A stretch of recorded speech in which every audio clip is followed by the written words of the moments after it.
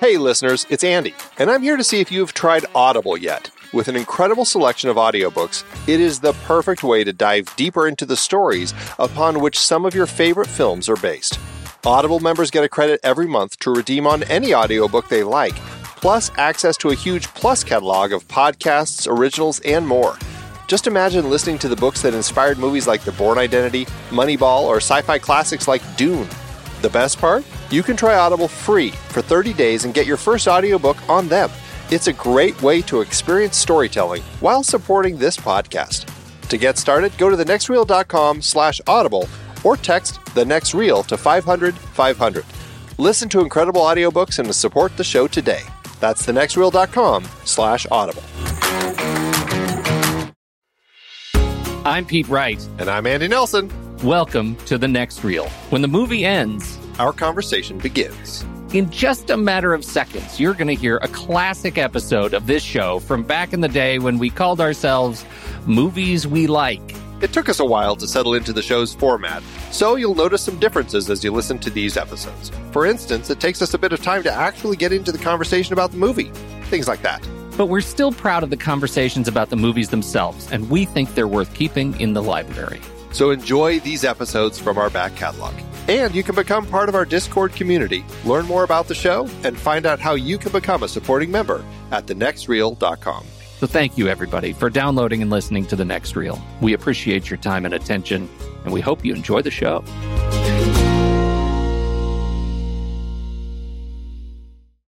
I was born to love you. I was born to lick your face. How about a dip in the pool? Hey, so I don't really have any good stories this week. I do have my son has taken on these sort of Zen koans. I was reading Zen yeah, koans. I was reading a story. Uh-huh. And right in the middle, like I'm in the middle of a paragraph. I don't even remember what it was about. And he stops. He puts his hand very gently on my arm. He said, Dad. I said, what is it, bud? What do you need? He says, a closed mouth gathers no feet.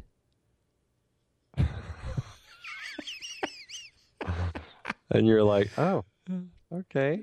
What exactly are you saying? I think we need to work on your subtlety or subtext or whatever. I feel like you just told me to shut up in like the most elegant way I've ever heard. I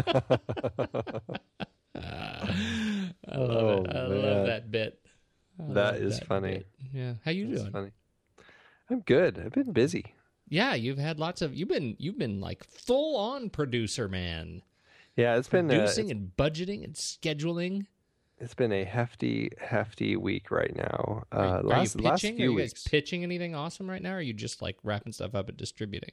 We're not pitching anything right now. We're gearing up to pitch, but right now we're just in the middle of production on many projects, and so it's been a little exhausting juggling all of them. Is but it, is it part of the fun? For you guys pretty cyclical? Like, is this a time of year that's pretty busy for you, or is it just typically completely random? Typically, summer. Summer used to be one of the slowest times because nobody wanted to work in the heat. But the last couple years, it's actually been very busy for us. So, so hey, we'll take that. Yeah, take it. Yeah. Take it and run, sunshine. Yes, indeedy. Just like Forrest. Run, Andy, run. Well, what? Did you see that article in Variety about the trailers? Because of they wrote that because of the rant. Yes. What did you think about that? Do you want to talk about it? Yeah, I think we should. We should do that. What do you think about that? So what was it about? Just the idea that trailers are these huge promotion things, and there is this huge contingency of people out there who are watching trailers like crazy on the internet, and sites like Fandango it's almost an event. I mean, I don't know if you saw them, but I saw the trailers promoting the new trailer for Galaxy Quest that came out I think the trailer promoting the trailer came out maybe 2 weeks ago, and then the new trailer I think came out last week. Right, right. It's just like, wow, it is really this event Well, that and now they have people are these pushing. special trailers that are promoting not just the trailer or the new release of the trailer, but now different formats of the trailer. You know, you want to see the 4K trailer? We got Right. that too. Ultra HD trailer. It's and here's the special thing. So yeah, and we've ranted before, and this is a little bit hypocritical, right? Because you know we definitely promote our share of trailers every week. Yeah, We and promote usually trailers. watched digitally. Watch digitally. We love the trailers, and I do love the trailers. I am becoming increasingly sensitive to bad or spoilerific trailers. I think Yeah. they kind of give up the art of the trailer, and I'm finding I really appreciate trailers when they find a way to get me excited about the story without giving the entire film away. That was, I think, one of my biggest disappointments. I had a lot of disappointments about Spider-Man 2, as we talked about, but one of my biggest ones, as I mentioned, was the fact that one of the key characters was established very firmly in the trailer, and the way that they were positioned in the film ended up being really the spoiler. The trailer really spoiled that whole. yeah, super disappointing. And the same thing for we haven't talked about it yet, but you, I know, are about to totally buzzkill Days of Future Past. And it was the same thing. Like the trailer ends up giving away kind of what ends up being sort of a weird moment, but it gives away some big major set pieces in a way that, reading this article in Variety, and I think the title, trailers have become as big as the films they promote. I think it really gets to it that they're giving away, I think, intentionally more in the trailer because the trailer has become such an event in itself, and it's no longer a teaser as it once was. The teaser now teases the trailer that is coming, and the trailer has become a mini feature of the feature. Mm-hmm. The thing that is frustrating is that there's no way for them to really release. To do a test and release a trailer to see, like a trailer that's not giving any spoilers away, to an audience and see how the film does, and then release another version of the trailer that has all those spoilers in it, and then see how the film does. There's no way for them to gauge that. So, in a very big sense, they're just kind of flying blind. And they think that by putting all that extra stuff in the trailer, it's actually helping the film sell. But I'll tell you, if they didn't show some of those things in the X-Men trailer, the people still would have come to see it. Yes. They that's still would have come to see it. Yeah. Well, and, I think they gave up a lot. And the same thing with Guardians of the Galaxy and Godzilla. And, because it used to be, remember the days when there was a trailer? Mm-hmm. And I just mean like a trailer. There was a trailer for a film, and it was a little work of art that teased the movie and gave you a sense of what you were going to see, but there was just one. And now that we've moved into trailers as a part of a campaign, we see, trailer number 1, trailer number 2, trailer number 3, character trailers. We have, and now we have, here are clips trailers. You go into the iTunes trailer app and you get all of the trailers in a row, and sometimes you have 10 or 12 different pre-release features that come out of one of these giant films. And as you say, people would see the film anyway. Yeah. Most of the films of these big, and the films that probably would need the 10 or 12 trailers don't have the budget to create them. Right. So it's a very frustrating sort of a place to be for these elaborate event trailers. Dawn of the Planet of the Apes is there, Maleficent is there, Transformers: Age of Extinction. Oh my goodness, Are we in the middle of it? We keep getting more and more of the movie in it. Yeah. And of course, we're going to see it anyway. But like you say, how do we test? To see how these movies would do? Is there a direct impact on these movies, particularly the event films, if they were to actually not have that level of trailer spoilerage? Yeah. I don't know. It's hard to say, and maybe it's because the culture is so oversaturated right now that, okay, the Transformers trailer was cool when it first came out, but by the time that, we're a week out and the movie is about to come out, is there still audience interest? Or has everybody moved on to all the new exciting trailers and everybody's kind of forgotten Transformers, and that's why they feel, oh, we better put a new trailer out, 4 weeks before the movie and then 2 weeks before the movie. What is their mindset to planning this marketing strategy? Well, I wonder, and I think you look at Warner Brothers. Maybe this is a sign that they are open to testing, if not willing to test. That Interstellar premiered its big trailer in theaters only. That ends up being a nod to Christopher Nolan, who has other issues. He's got plenty of issues with going old school. Yeah, but at the same time, at least it's a sign. And I don't think it's necessarily fair, as you say. People are going to see Interstellar anyway, I think. Right. So. Well, yeah, and I hope. I hope, because it's original property. It's not based on a comic book character. We'll see. After what kind of pull he really has. But the question with that is, did it matter that it premiered in theaters? Right. Or are people watching the trailer online anyway? Right. I mean, I don't know if where it premieres is really going to matter. I mean, sure, it's always better to see it in the theater, but it's so much easier to just catch these on your computer when you get a moment. Yeah. Yep. Absolutely. All right. So the article, we'll put the article in the show notes. You can check it out. It's it's an interesting little piece. It gives you something to think about. Yeah. All right. Cool. Hey, we should probably tell the people where we're from. Where are we from?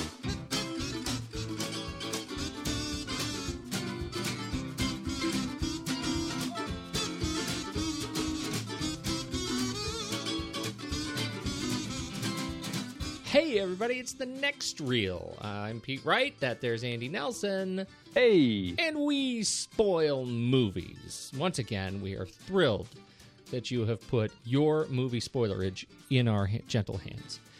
You can find out more about the show at thenextreel.com. You can read the blog stylings of the once and future king, Steve Sarmento. You can catch up with us on all our favorite social platforms, Twitter, Google+, Facebook. Join the conversation. We'd love to hear from you. And if you're not playing, you really need to play over on Instagram. The Pony Prize. Outsmarted. Steven Smart versus the People. Guess the Movie Challenge. How did we do this week? He did. It was a pretty good week. He went a good number of images. It was Hitchcock's Torn Curtain from 1966. And it's interesting. It's one of those movies that has a certain look to it. And I believe there was I can't remember who, but somebody had a guess of a different Hitchcock film. And it was just interesting that from the look of the images, they were able to kind of pull Hitchcock out of thin air and kind of come up with something, even though they were wrong. But Joe Mija ended up getting it correct, I think, using a little Google search. He acknowledged. But hey, if you gotta dig into some research a little bit to track it down, we're not going to hold it against you. So, congratulations to Joe Mija, and great job this week, Stephen. That's awesome. It's who cheats faster. That's right. Oh, that's good. Yes, congratulations, Joe Mija. Omaha, hi. That's pretty good, right? That was stellar. That was. It was not quite Interstellar. No, not quite Interstellar. Not quite. Do you know the reference at all? It's from a TV show. I don't know the reference. Nothing. I wonder if anybody does. From a TV show, the most recent season of one of the most wrong and yet funniest TV shows on the air. Oh, it's a cable show. Oh, okay. I was going to say something, but it's not. It's good. It's good fun. Good fun. All right. Enough about that. Hey, let's talk trailers. We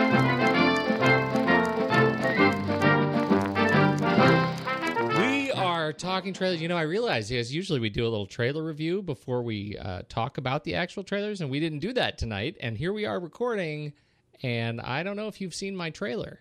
I've seen it. You have? Yes, I was very much in the preparation mode this evening. And I'm so glad. I know. I checked Evernote and everything, and I got your little trailer link, and I watched it, and I said, "Sweet." Oh, yay! Well, then let's go me first then.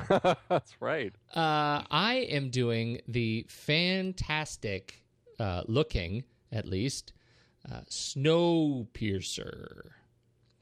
So you know about this Snowpiercer. You know, this is a film that I've heard about, and it's one of those films that popped up on some people's favorite films of 2013 list because it was released last year, but it still hasn't made its way here. It's written and directed by Bong Joon-ho, Korean director, and I haven't seen all of his films, but I did. I think we may have even talked about this on the show at one point, early when I first saw The Host. Mm-hmm. Have you seen that? I have seen that. You have seen that. That became one of my quickly became one of my favorite guilty pleasure monster movies. I had a deliriously good time watching that film, and so I ended up watching Mother in 2009, which was I think transcendent. I mean, it was really a super interesting way to or kind of a vector on this procedural, crime drama. It was wonderful, and so I'm very excited to see. I saw the trailer and I wasn't able to connect that it was Bong Joon-ho, but because it was it's done 80% of it is in English, and so this is his English language debut. Stars Chris Evans, Jamie Bell, Tilda Swinton, and a lot of other awesome people: Ed Harris, John Hurt, Octavia Spencer, Allison Pill. It's a fantastic cast. The film, it's about, so here we go, ripped from the headlines, a 2014 experiment to counteract global warming causes the ice age that kills nearly all life on Earth, and the only inhabitants that are left happen to be living on the Snowpiercer, a massive train powered by like an infinity engine, a perpetual motion engine that keeps the train. And so this train, which is on this global track just spinning around the world forever, is a class system develops, and it becomes kind of a cross between the Hunger Games and other movies that take place in cold places. I just had a little aneurysm just then. Anyway, so it's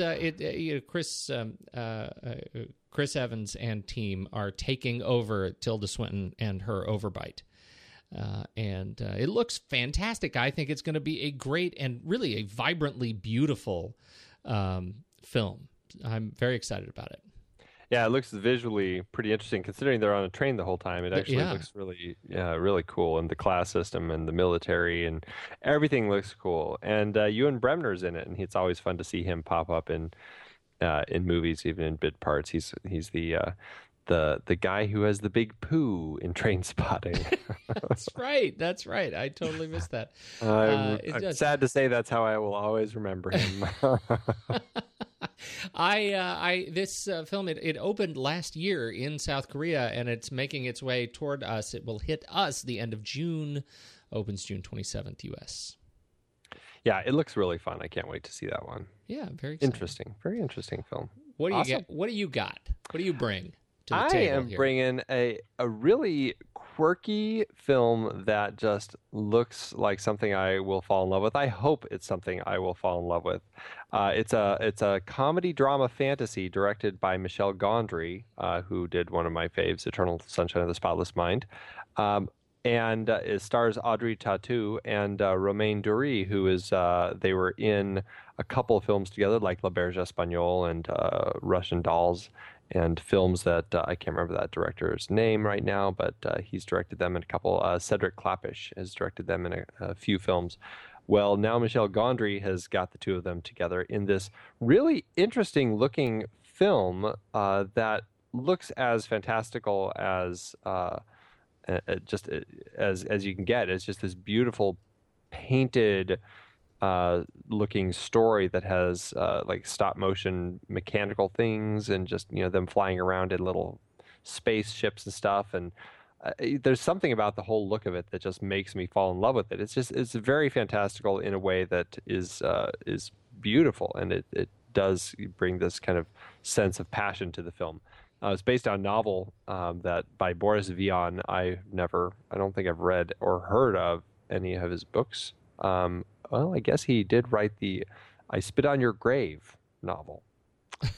So I have heard of that one. So there's that. So there's that one. But the rest of them are all in foreign language. And then Audrey Tautou, I guess she gets a disease where she actually starts growing a flower in her lungs. And so he has to perpetually surround her by flowers in order to keep her alive or something. And I don't know if I fully understand the story or the whole concept of it, but just the idea of it just looks beautiful. I mean, just the when the little clock on the wall sprouts legs and climbs around, and when they're flying in their little ship, and just kind of the quirkiness and the awkwardness of these two characters as they're falling in love and living life together. This is a film that it just looks like one of those beautiful films that is going to tell a really touching story, and I fell in love watching the trailer. I totally agree with you. It's delightful, and it's one of those films where I pretty much any Audrey Tautou film I get this feeling like I'm watching it and I think, oh my goodness, I had no idea that they had brought Audrey Hepburn back, CGI. I mean, she's just really captures that wide-eyed innocence of these classic Hepburn films. So I think it looks lovely and clever. And what was that TV show? You remember that TV show? It was like 1 or 2 seasons about the guy who it was like this wonderful like fantasy story, and he like made cakes out of dead people. Oh, that one. Boy, oh, come on. And there was that the woman was in it and they had to go like solve crimes. Oh, no, it was a thing where he could like bring people back from the dead, but only for 30 seconds. That was he had this special power. And he could bring people back from the dead, but only for 30 seconds, and then they would die again. So if they were trying to solve a crime, he would only have 30 seconds to ask the victim what was going on. I think it was Pushing Daisies? Pushing Daisies. Okay. So that's what I that's what I thought of when I saw this trailer, because it has that kind of fantastical vibrance to it and a lot of flowers and her. Right. And it has that Michelle Gondry quirkiness. Like The Science of Sleep has that same sort of feel, almost kind of like they're living in this little stop motion world. Totally. Of Wes Anderson's recent films have had a little bit of that. Yep. Yeah, there's something going on with that, but Michelle Gondry seems to have really tapped into it in the right way in this. Absolutely agree. Yeah. All right. So that's my trailer, and it opens. That's another one that's been kind of making its slow journey around the world. It opened last spring in Europe, and it's just been kind of trucking ever so slowly. It's going to open in the U.S. in July 18th, it looks like. Fantastic. Mm-hmm. Let's go rob a bank. Are you clear? You've been putting down 2-3 scores a month. You want to put down contract scores all over the country, working directly for me? I am self-employed. Guys steal ice. Just diamonds or cash. Fine. I'll make you a millionaire in 4 months. I wear $150 slacks. I wear silk shirts. I wear $800 suits. I wear a gold watch. I wear a perfect D, flawless, 3-carat ring. I'm a thief. Do you think that I have been waiting for you to come along? You're gonna marry her and have some kids? Yes. I'm just asking you to be with me.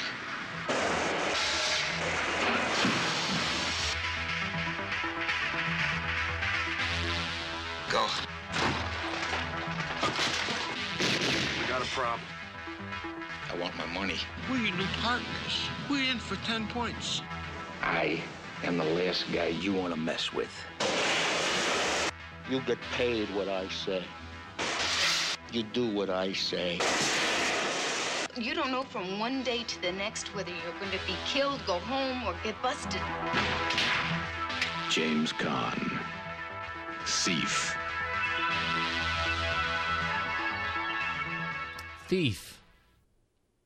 Andy? Thief. Yes. 1981 neo-noir film written and directed by Michael Mann. His first theatrical film. It is. Firsts for a lot of people in it, too. Yes. We're still in our 1981 vibe, although this one, maybe more than any other one that we've talked about so far, really feels like a 70s film. I think this and Blowout both really feel like they are of the same ilk. Yeah. You know, they both feel like We haven't been able to shake off the vibe. Right. But it's good. I like the vibe in this one. Do you? This one stuck out. So first of all, what's it about? What is Thief about? Let's talk about that. It's the typical story of, you know, a thief who goes back for one last job and doesn't go so well. Yeah. I guess you could say. You know, it's a great example of just Michael Mann and his kind of fascination with the world of crime. I mean, it is a thief, a jewel thief, a diamond. He only steals diamonds or cash, and just kind of living his life and doing his thing. And he gets mixed up with the wrong guy who sets him on a big score. And of course, the thief makes out with all the loot, but then this guy isn't going to let him go. And you know, that's the way these stories tend to go. It certainly is. It ends up doing a gig for the mob, and you just generally want to try and stay away from organized crime. I think Yeah, that's a good idea. That's the lesson of the Michael Mann movies, I think. Organized is the operative term. Crime, lots of crime. Organized That's right. crime, stay away from. Stars James Caan, Tuesday Weld, Robert Prosky, and Willie Nelson, Good old Willie. along with a dashingly charming James Belushi. He's great. That's Dennis Farina. It's sort of hard to, I was thinking of alternate titles to Thief. One of them is the death of the great James Belushi. Because man, does he take a shot. He sure does. Oh. He sure does. Or the other title, this is actually I think this was the working title, was, "Oh my God, we forgot to white balance this movie." That was another working title I had in mind for this. Interesting. But then they realized, oh my God, we never white balance Michael Mann movies. So it just became a thing. Somebody screwed up on this one, and now it's a thing. And now it's a thing. It's the first thing he says to this, to looking at Donald Thorin, cinematographer. This way, he says, "Hey, you make sure you screw up that white balance before you press the red button. You just make it. I just want to go cold." I want it to be cold. Yeah, there you go. Okay, so that's what the story is of this film, produced by the young and rugged Jerry Bruckheimer and Ronnie Kahn. Yeah, this is before Jerry got hooked up with Don Simpson and started doing their crazy big budget over the top stuff. Right. And this one, it's subdued. One of the things I think one of the reasons I think it really captures that 70s vibe is it's actually based on the 1975 novel, The Home Invaders, which is based on a true story by John Siebold, writing under the pen name Frank Hoheimer.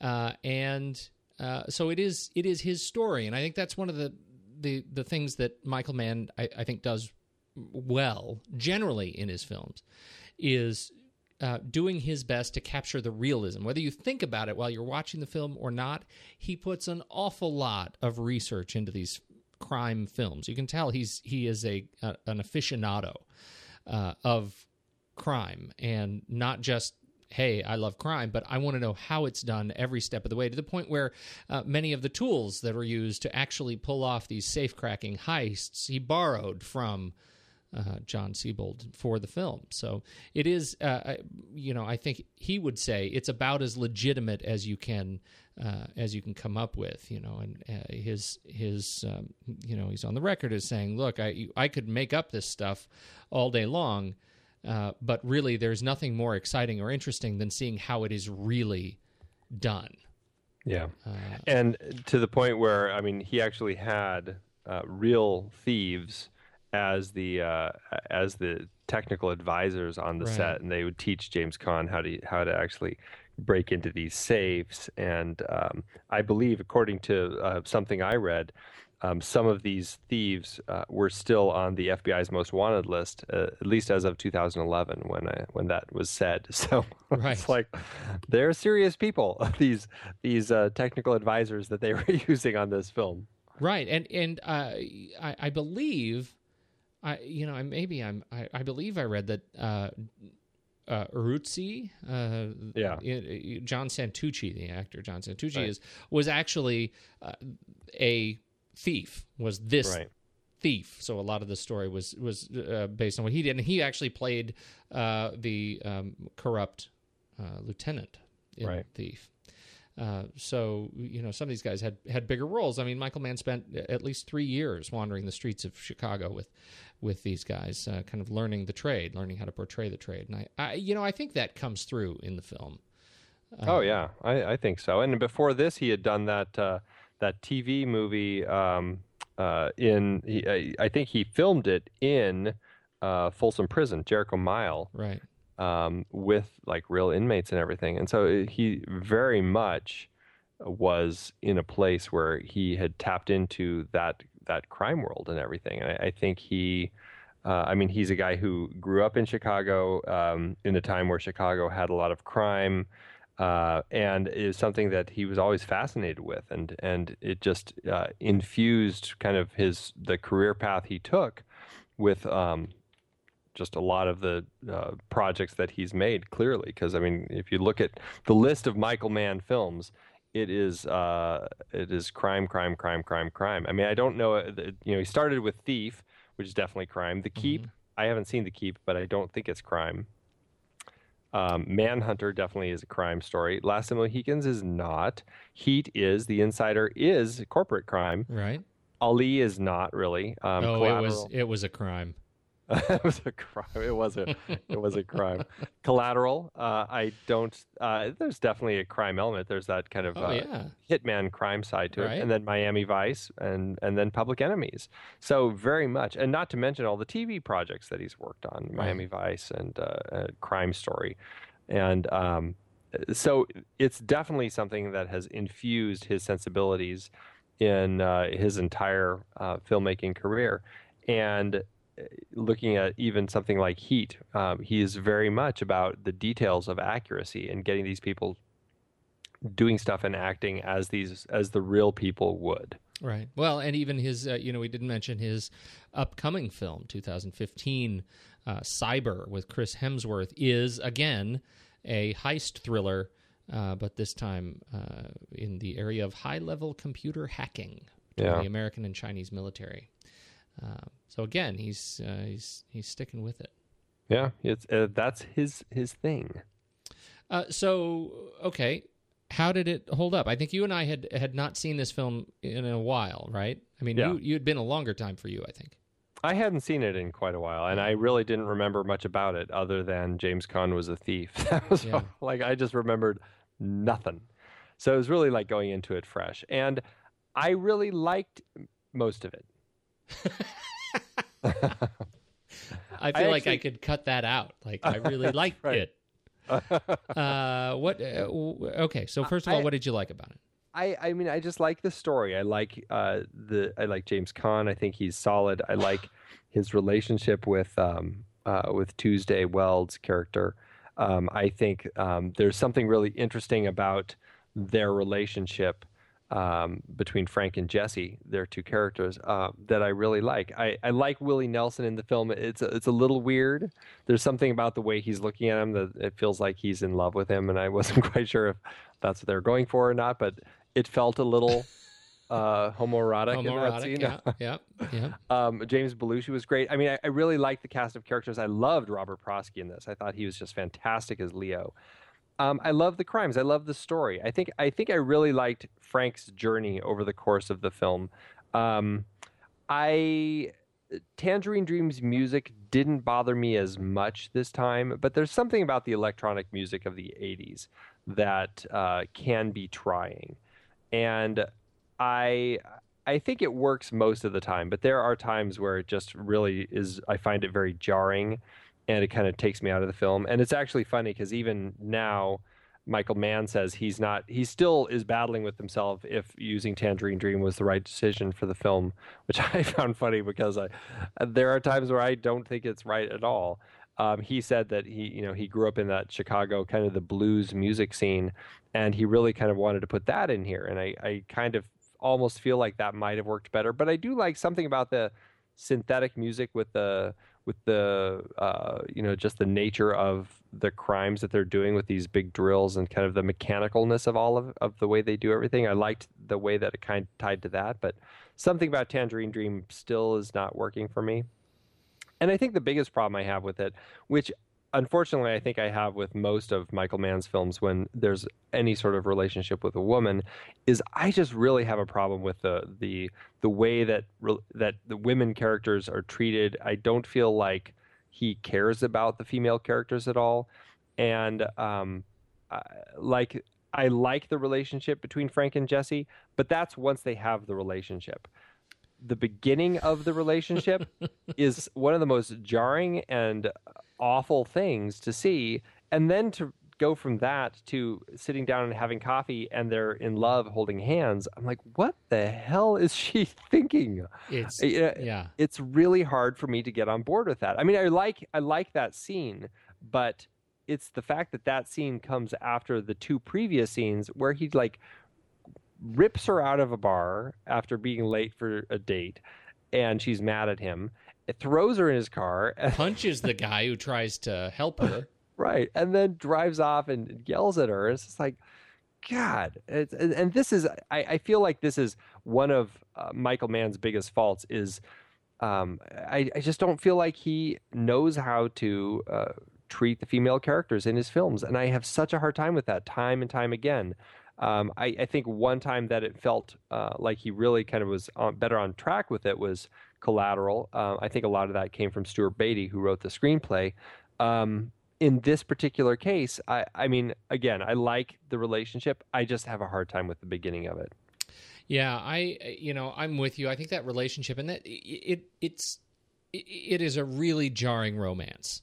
Right. Yes. That's the piece. So there are two sort of I guess the B and C stories that I feel like were absolutely wrong in this movie, that were jarring and frustrating for me every time we met them. And the first one was the Willie Nelson story. Like, I feel like that was I don't know why that was even in there, and it was frustrating because they had an interesting relationship, sure, but I actually found myself wanting more of it. Like, if you're gonna short sheet Willie Nelson when he's actually doing some pretty darn good acting in this film, right. Like, that's don't even put it in there. There are other ways. We already have the story over coffee. When he's telling the kind of giving a little bit more backstory. So I feel like that was extremely frustrating. The second one really is the relationship with with all the female characters. I came out of it telling my wife, I said, I've decided that just in all of my working relationships, it's probably important for me to exert my masculinity by calling every woman I work with sugar.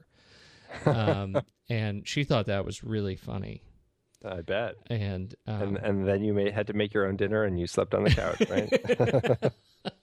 Exactly. No, it really is terrible, and it takes me back, though. I mean, to the days of kind of going to work with Dad, and I don't really have a memory of my dad ever talking to people like that, but his boss sure did. Yeah. And so I feel like that was pretty accurate. I think making a movie in this period, I can see why that would have come about. I was still frustrated by it. The relationship between him and Jesse, it was terrible. It was just made my skin crawl every time. I couldn't believe it. I couldn't buy it, and it made me mad that they were together in the first place. And I have trouble resolving that, because at the end, when he goes hardcore and needs to, and know that, he's had a transformation, he knows he needs to resolve this situation and free himself, he goes cold and he sends her away, right? Gives her money, sends her away. Mm-hmm. How important is it that we hated that relationship to begin with for that transformation to occur? I mean, do you think there's any rational reason we should be at all celebrating his decision to go cold and send her away because of the way their relationship formed? Or was it really just bad?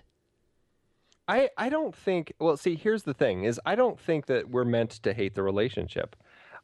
Again, this is a problematic storytelling philosophy, I guess I maybe could say, that Michael Mann has when dealing with relationships in his film. He can deal with male relationships really well, but when it comes to the female relationships, I just don't think that I can ever buy into them. Now, I know that about Michael Mann, so maybe that's why I'm kind of giving him a little bit of a pass on this, and I was able to buy into the relationship more once I dismissed those first two scenes of them in their relationship. Once I kind of just close my mind to those, and I start with them having that date in the bar or wherever they were, I'm much more okay with it. I'm not angry with it. I can buy into the relationship, and what I do buy into his character arc and the way that he does have to dismiss that relationship at the end, because I find it's such a tragic decision that he has to make. But as he says in prison, he had to learn that what it's all about really is closing himself off, and he can't have anything in his life. And it's really kind of a painful realization for him, just because he opted to work with Leo on this big heist out in LA, that he ends up as a person who kind of had nothing left in his life. He was seduced by Leo, and he now has to go from not caring about anything to he started caring about something, and now he has to give all of that up, and he has to shed himself of those things now, and go back to being somebody who has nothing. And I don't know. I think it's an incredible tragedy, and I really like that part of the story. I think that's really powerful. It's just frustrating that it is tied into that relationship, and that is the thing that he has to dismiss, and not just the relationship. I mean, he gets rid of everything. I mean, he tells her to leave with the baby. He blows up his car dealership. He blows up the bar. Like everything that he is anything to do with, he destroys, because he has to completely not have anything in his life again. Yeah, it's funny. That's one of the areas that I think I had, trouble with, was his resolution at the end, because I could feel as I was watching the film that the tragedy existed, and emotionally I had bought into it, right? But because the architecture of the relationship that he had with Jesse was so weak to me, I found myself relieved only insofar as that part of the story was over. And then he starts blowing everything up, and then he goes and resolves this problem with Leo with a couple of, quick assassinations. Mm-hmm. And I thought, I couldn't help but thinking, why did he just destroy everything when he was able to deal with Leo, regardless of the infrastructure of his bar and the infrastructure of his car lot, mm-hmm. and his house? Why did he feel he had to torch everything? Because, at that point, I'm bought into the emotional tragedy of it. And you're right. I'm going in with Michael Mann baggage. I know this is how his crime films end. But I don't feel like this one. I feel like this one ended, resolved sloppily. Like all the emotion was there, that connection was there, but the literal resolution was sloppy. I didn't find it made sense. Well, I guess the reason I bought into it was, okay, this is a guy who made the mistake of carrying and building kind of a world for himself. He gets tied up with the wrong people, and he has to destroy that world. I don't think it's just because of Leo. I mean, yes, he does resolve that whole situation, but he's got the cops wiretapping his lines and following him. I mean, he's got, probably Leo's, I'm sure there's other, how these organized crime families are. There's other webs and other people, there. It doesn't I do end. Know. I know, nudge, nudge, wink, wink, know what I mean? It's one of those things where I feel like he feels he's trapped, and even though he's able to kind of resolve the immediate problem because of Leo has been threatening him, he has to basically escape and become a nobody again and disappear. So you feel like he knew he was a marked man.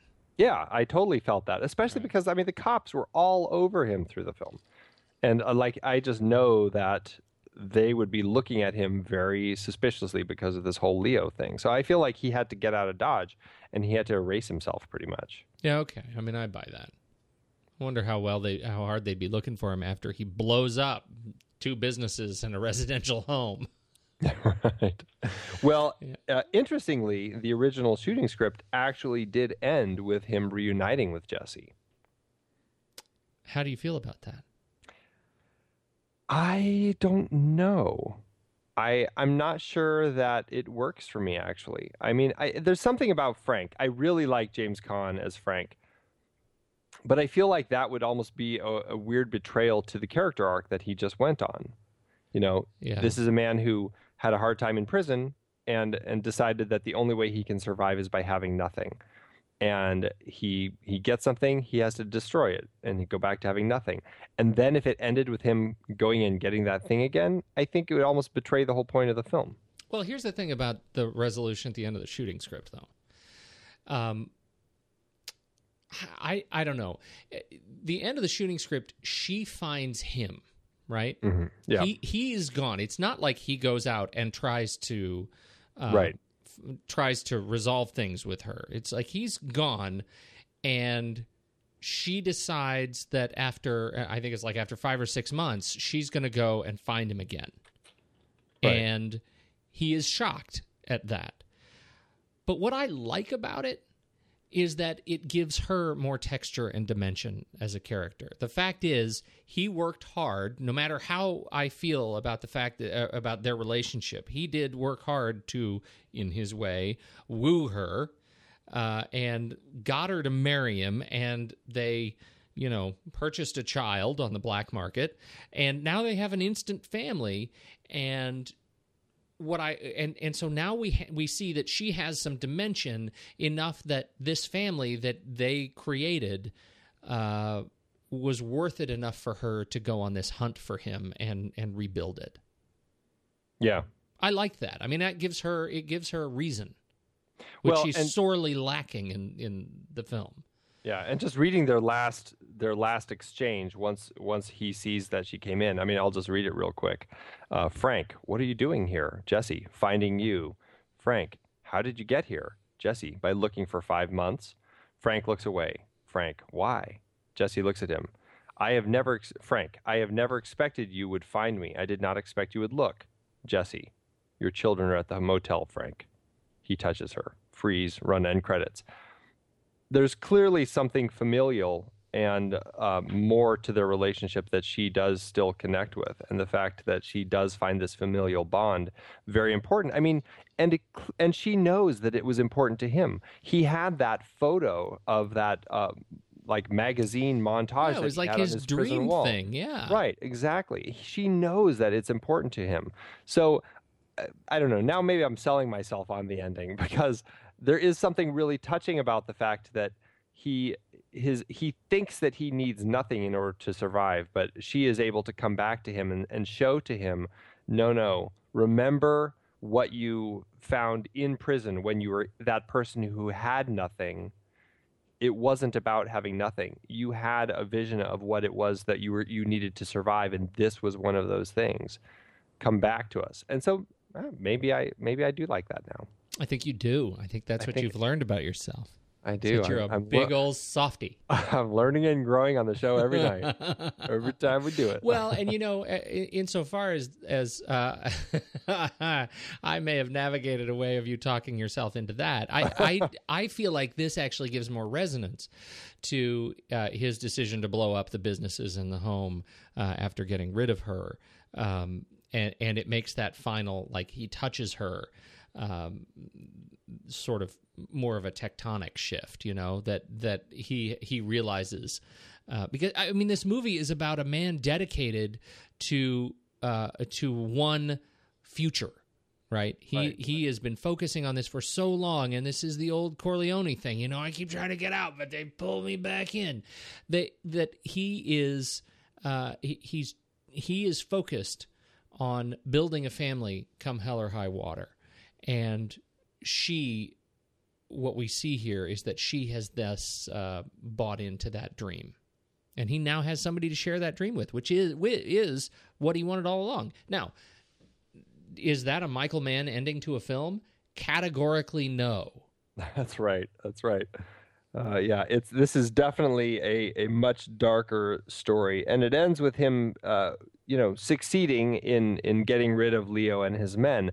But it ends with him walking off into the shadows and disappearing into the night and essentially becoming a nobody, which does feel much more Michael Mann. Feels very Michael Mann. So I mean, I get it.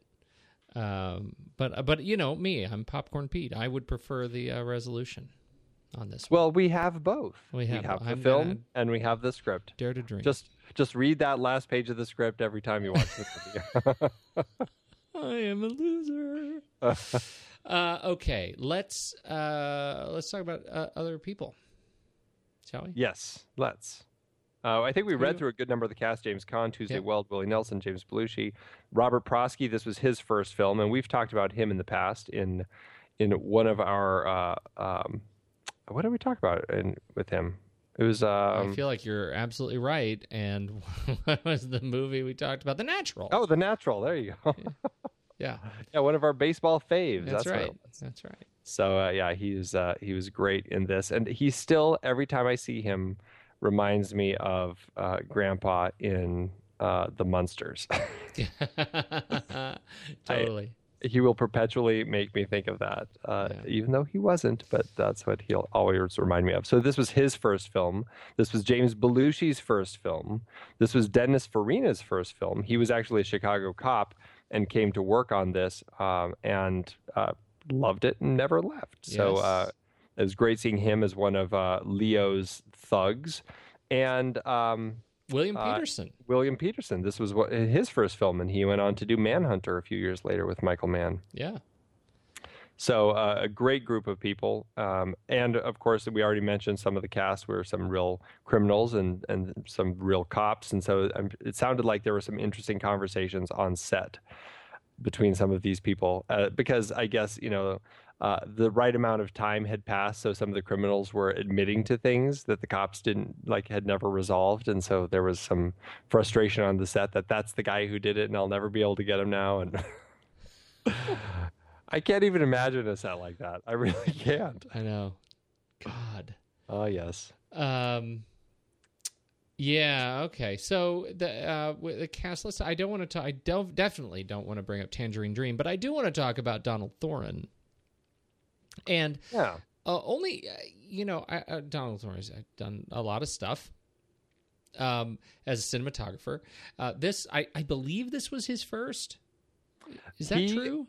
Yeah, he had actually worked with Michael Mann on the Jericho Mile as the gaffer. And the gaffer is the person who deals directly with the director of photography, setting up the lights and kind of the director of photography is deciding what lights to use. And the gaffer is the one in charge of all the electrics, basically putting the lights up and everything. Yeah. And so he was the gaffer on that. And I guess he really clicked with Michael Mann and they just got along really, really well. And from that, Michael Mann felt that he was good enough to to be the DP, and he came on as his DP. And I think he captured, I mean, I know you're joking about it earlier as far as the white balance, but I think it's a gorgeous film. And if there's any director who knows how to capture a city at night, it's definitely Michael Mann. The night footage in this film I found just stunning to look at, especially on the Criterion Blu-ray that they put out. It's just jaw-droppingly gorgeous. Yeah, I absolutely agree with you, but you have to admit it is an easy, he's an easy one to poke fun at, a little bit. Yeah, he loves his color schemes. He loves his color schemes. That's what I'm saying. I love his color schemes in this film. I also do, and I also love them in, I love when he goes to Miami Vice. I actually quite liked the look of, Miami Vice. It had that same sort of vibe, and I think you're right. His colors at night. What I'm interested in this film in particular is I found myself fascinated by as his directorial debut and as Don Thoren's debut as a feature cinematographer, just how well established these Michael Mann visual tropes became. Like, immediately, this film fits so solidly, right? Hand to glove into the visual gestalt of Michael Mann. It was amazing to me. The way he plays with leading lines in wide frames, and the way he plays with these long tracking shots, the way he plays, I mean, it is so Michael Mann. Like, everything else is a variation on a theme that he has made since then. Yeah, absolutely. He really knows how to establish the tone and let the tone really fit the genre in a way that works incredibly well. And working with Donald Thoren, I mean, you're right, they established something in this film that has gone on for so many of Michael Mann's films. And it's just something that has become, cliche, I suppose, the way that other people would do it. But when Michael Mann does it, it's just his style, and it fits perfectly. Yeah, it really does, and is beautiful. As much as I make fun of it, it is. I think it is a unique visual style, and it's a uniquely sort of American crime style, and I find it really fascinating. Just turn off the volume, put on your own Tangerine Dream album, and watch this film, and you'll see it. There you go. They did a lot of interesting stuff with the camera work too, and made decisions about how they would shoot the film that I think really helped tell the story of this thief in this crime world. They opted to shoot, as much as they could, whatever scenes required at night, and when they were shooting at night, they would often shoot the cars where you could really, the emphasis was on the hood of the car and the reflections of the hood. And Michael Mann was doing that purposefully to design it almost like the city was a tunnel. It was just like, tunnels. And when he would shoot buildings, he would try to shoot them where you couldn't see the tops of the buildings, like there was a roof sitting on top of this whole thing. And like it was a great big rat maze. And, these criminals were just rats running around in the maze. And I even, like, there's the alley right at the beginning of the film, and I guess its nickname in Chicago is Rat Alley or something like that, because it was so infested with rats at the time or something.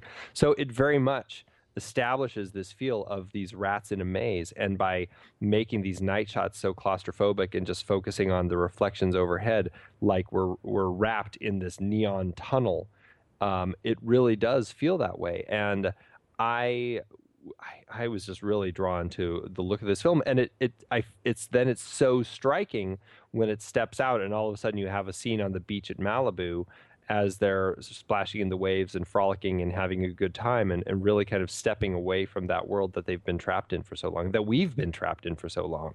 Yeah, truly. I like that a lot. It was a wonderful setup too, for the kind of third act catastrophe. As this is sort of the last time we see Barry, Belushi before the death of James Belushi. And it's really the only time we get any sort of breath in the film. Everything else is so dark and so high contrast and so just sort of dour that once we're on the beach and we see Barry running around with his lady and they're having a good time, only to be kidnapped and shot in the shotgun, it was quite a Michael Mann contrast. Yeah, and it works. It's very effective. Yeah, very effective. Let's see. Who else do you want to talk about? Mel Bourne is the production designer on the film. He's just one of those production designers who's been around for a very long time.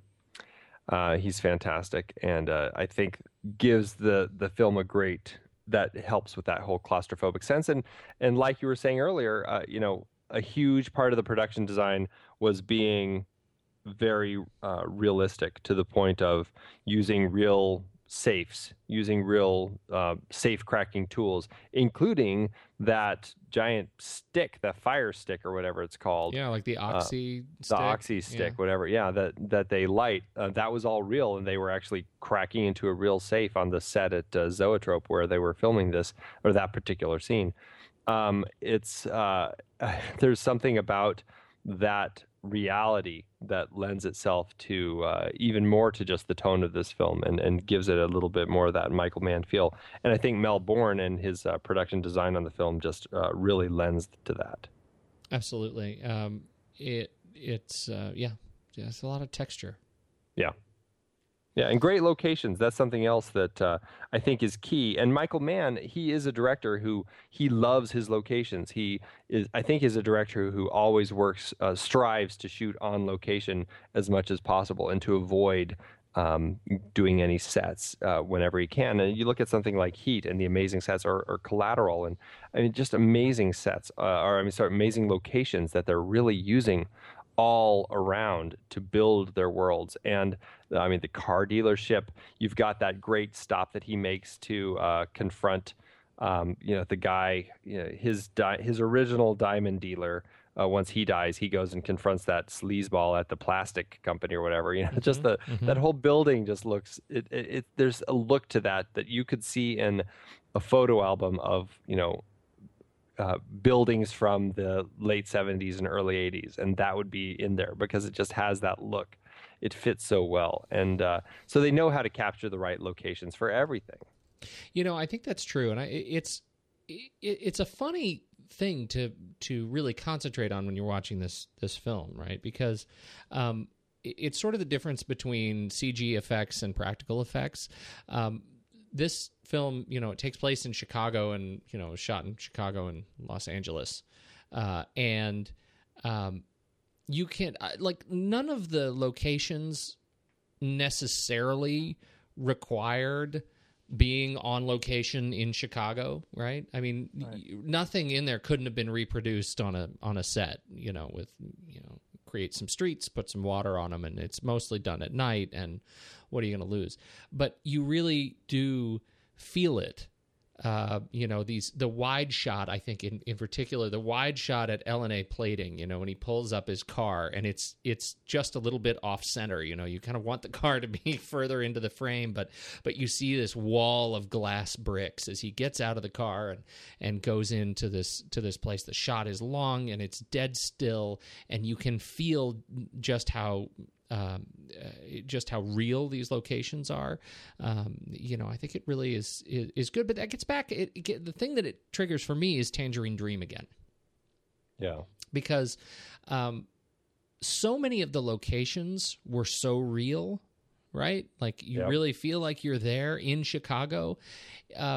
It starts to make you think about the sound that they're giving you. They're taking such pains to put you in this place. Why are they giving you kind of new wave electronica as the backing track, or new age electronica as the backing track to these things? Why aren't they putting us in that sort of iconic Chicago blues sound, or you know what I'm saying? So there was a conscious decision to separate the physical and the audio overlay of location. Yeah, exactly. And I mean, Michael Mann said he thought that by using Tangerine Dream, there would be a benefit of that abstraction of the way that there's that electronic score that would emphasize the separation of these thieves from the real world, and it would help their themes emerge better and everything. And but again, like I said earlier, this is something that he still battles with, and he still is unsure if he made the right decision. And I am unsure if he made the right decision, because I do feel like sometimes he's right. There are times where I feel like I can buy into this music working in this particular scene. Like, I think it works better for me maybe in the break-ins, like the crime scenes. There is something really kind of that synthetic metallic noise that does fit that world better for me. When it's him and Jesse holding hands and stuff like that, that's when it starts feeling like this is just that awkward 80s synthetic music that I'm just like not digging at all. God, I had so many Tangerine Dream albums. I'm not kidding. This film is the film that kind of brought them to the Hollywood forefront, and they ended up doing quite a lot of films after 50 films to their credit. Yeah. I mean, they had done other films beforehand, and notably Sorcerer, which came out 4 years before this. But I think that this was the big one that all of a sudden shot them into the Hollywood spotlight. I mean, they were doing Risky Business, The Keep. They did a few more films with Michael Mann, Firestarter, Vision Quest, Red Heat, Near Dark. They did this for a long time. Legend. I mean, they did lots and lots of stuff. So crazy. Yeah. Wow. I'm not really paying attention to you anymore because I'm now browsing Tangerine Dream in my collection. They're still making music. Knights of Asheville live at Moog Fest, Asheville, North Carolina, released in 2013. Wow. Right? I wonder how many of the original guys are still I don't know. with them. I wonder if or is it one guy named Tangerine? Named Tangerine Dream. That's funny. I have no idea. No, because one of the band members was interviewed in I think they're German, right? Yeah, I honestly, I have no idea. I started getting into Tangerine Dream because a buddy of mine, his older brother was into Tangerine, and his older brother was super cool. And so I had to get into Tangerine Dream, and so but I've never done any research in 25 years. Never done any research on what the band is all about, who's in it, don't know anybody in it. I just have all these albums. Rubicon, Stratosphere, name it. It's kind of the same way with Vangelis. Yeah, except I can find more of an emotional resonance with Vangelis's stuff. Yeah. Well, some of it. Aren't you special? I am. Oh, okay. All right. I think we need to move on here. What do you think? I think we should. Feel good? Shall we rank it? Well, let's talk money. Oh gosh, yeah, we should talk money. I got so excited about I know Vangelis now. I know you did. All right. How'd it do? Well, this movie, it cost about 7 million smackers to make. So just a few, and adjusted. That's about smackers. Just a few smackers. It's about 18 million in today's dollars, and it went and made for itself. Let's see, about 11.5 million domestically. I didn't find any numbers internationally, but about 11.5 million, which is about 29.5 million adjusted for today's dollars. So it did all right for itself. It made adjusted $94,277.56 per finished minute. All right. So it did well for itself, but not enough to make a sequel. Not enough to make a sequel. That's the right. Sequel. Oh my God, we didn't white balance this again. But it's funny though, because James Caan says this is one of his 3 favorite films that he's done, and that scene that he has, the long conversation he has with Tuesday, with Jesse in the diner, that's his favorite scene that he's ever done. I read that and was a little bit shocked. I like that scene. I actually went back and rewatched it after I read that because I was too. And I was like, okay, I can see it. Because there is some interesting stuff going on in that scene. Would I say it's James Caan's best scene? I don't know, but it's his favorite scene. So, yeah. Well, it's no Brian Piccolo. That's all I'm saying. Do you know where you're going to? Oh, good time. Good time. All right. Hey, let's rank it. Let's do it. Head over to flickchart.com/thenextreel and you can catch up with all of that's our big list. All of the stack rankings of our favorite films and not so favorite films that we've talked about on the show. What are we up to? 137? This is going to be 135. 130, like I said, 135. And you can see, is it going to break the vaunted top 100? Well, let's find out. Thief or The Bourne Ultimatum? Bourne Ultimatum. Yeah, I think I would say Bourne Ultimatum. I mean, I like Thief a lot, but I think I would do Bourne Ultimatum. Thief or your favorite, Yi Yi?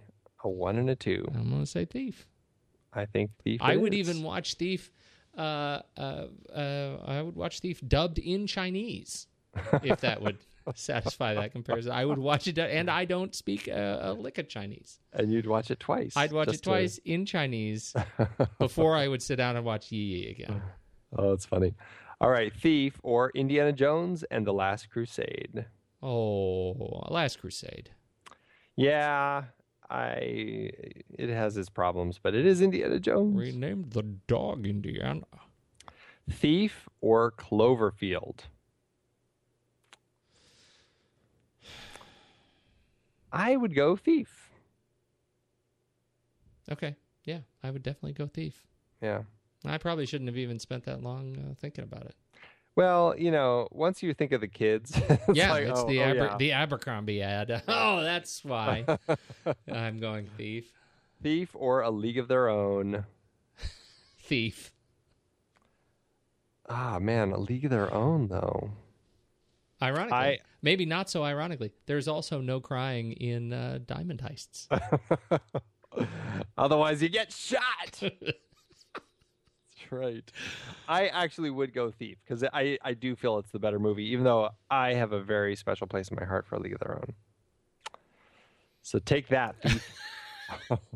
Try to steal that from me. You'll never take my heart. Thief or Driving Miss Daisy? Oh. Lots of crime in that one. Wow. James Earl Jones is in that right now, I think. On Broadway, right? Yeah. With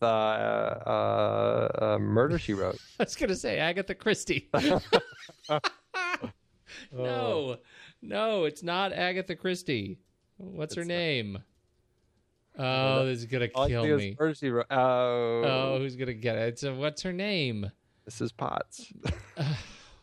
Angela Lansbury. There you go. Thank you. Oh, might as well have been Agatha Christie.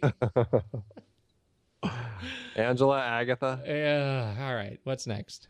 We haven't even talked about it. I'm going to have to go Driving Mid Daisy on that. Driving Mid Daisy on this one. Mid Daisy. I would go Thief on this one. Really? How much? Because I'm not that sold on Driving Miss Daisy. Just thinking about, okay, sure, it's got some of that awkward Michael Mann relationship stuff, but the crime scenes, Robert Prosky, his scenes thrilled me every time he was on. I love the shootout at the end. I love all the break-ins. I had a great time with this film. And Driving Miss Daisy is a film I feel has a very specific pace to it, and it's a very specific character film. And if I'm going to watch a character film, I think I'm going to watch a character film that involves break-ins. The problem I had with Robert Prosky, and I also think it was great, but I couldn't stop thinking of Ned Beatty in Robert Prosky's stuff. in Network in particular when he does his big monologue, right? And so when Prosky does the "wake up, I own you, I own your kids, I'm gonna do horrible things, and your wife is gonna work in my restaurant," and no, it's terrible. The things that he says. I wanted him to be Ned Beatty. Interesting. And that has nothing to do with Driving Miss Daisy, but I'm fine with that. Go, you do what you want. Okay. All right, Thief or Quarantine? I might even go Thief on this one. I think I am too. Quarantine is a really fun film, but I feel like there's a little more meat to Thief. Yeah. Look at that. We did it. 86. 86. 86 out of 135. I'm going to say that actually surprises me. I thought, given some of the choices that we made there, that it would be higher. Well, the problem is when you hit that middle point, it drops. This is a flick chart thing. Like you start, you say no. We give it to Bourne Ultimatum. It throws it to the very bottom of the list, and then it competes its way up toward the middle. So, it's a tricky thing with flick chart. So, right. Well, hey, good fun. 86. I'll take it. All right, so where do we go from here in our 1981 Wonder Quest? Well, we're going to have a fun week next week because I think this is one of my favorites from 81. And we're going to head across the pond and enjoy An American Werewolf in London. Yes, we are. Oh, yeah. Oh, yes. John Landis. Mm-hmm. Yeah, I'm looking forward to this one. I'm definitely looking forward to it. Yeah. I love that movie. Good fun. Yep. John Landis next week, and I think, do we have any news for the people? No news for the people. Make sure to hit the Instagram thing, people. Yes. Give old Stephen Smart the run for his money. He needs it because he's not getting paid. That's right. So he needs the exercise. Let's say that. That doesn't make any sense. You're selling it, but not really. Clearly, I gotta go to bed. I'm gonna go rob a bank.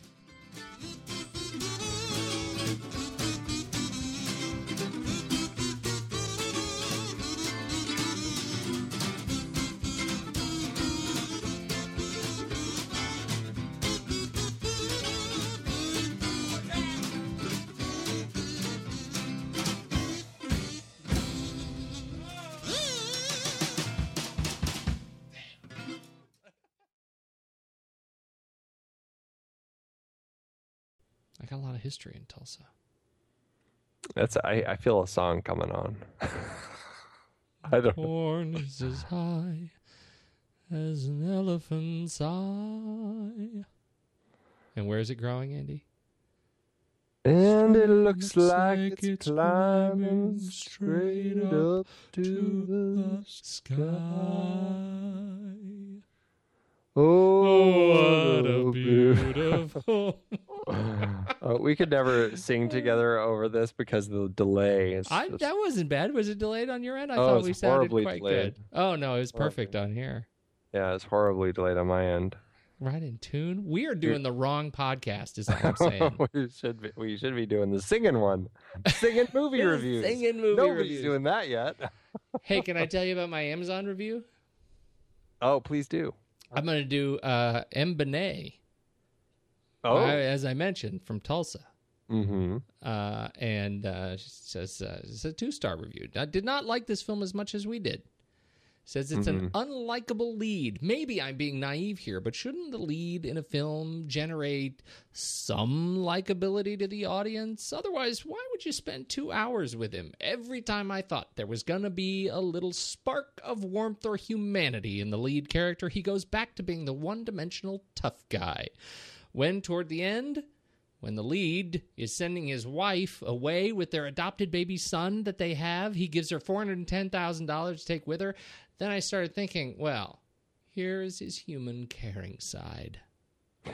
Nope, not to be. He then goes ahead and instructs his wife, who he's kicking out, that she has to pay the guy he's sending her with the driver of the journey, on his journey, $20,000 first month, $25,000. Well, she gives away the whole movie. How long is $410,000 going to last if she has to keep paying this guy incrementally larger amounts? That's when I said, forget this guy. He's damaged goods. Ooh. I know, she's very serious. She should have called it Damaged Goods. She should have called it Damaged Goods. Unlikable lead. Right. She buried the lead there, so she to did. speak. Yeah. Did not like it as much as we did, I don't think. Well, mine is a 1-star review straight to the bottom. Stylish Stupidness, and that's STOOPIDNESS. When you really want to make a point, make sure you misspell it. Thank you, Sakara, who wrote this review. Sakara says, James Caan is an adult, not a kid, in the 1980s, not 1930s, who thinks he can do just one job for the mafia and then quit, with no trouble from the mafia. I had to say it that way because there's 4 exclamation points. Even back in the 1930s, with Little Caesar, misspelled, Douglas Fairbanks Jr. just couldn't quit the mob. There are some nice gore, violent scenes, especially for the stupid and stylish climax, in which James Caan practically goes out of his way to screw himself over before the mafia can screw him over. That's how dumb this movie is. Caan at the climax ruins his life in order to get revenge on the mafia. Go figure. 3 stars if you don't care for common sense and love movies with shiny wet streets and fancy lights at night. I like how Sakara gave an additional rating just in case you're one of those people who loves movies with shiny wet streets. That is awesome. And I think we can say we do love shiny wet streets.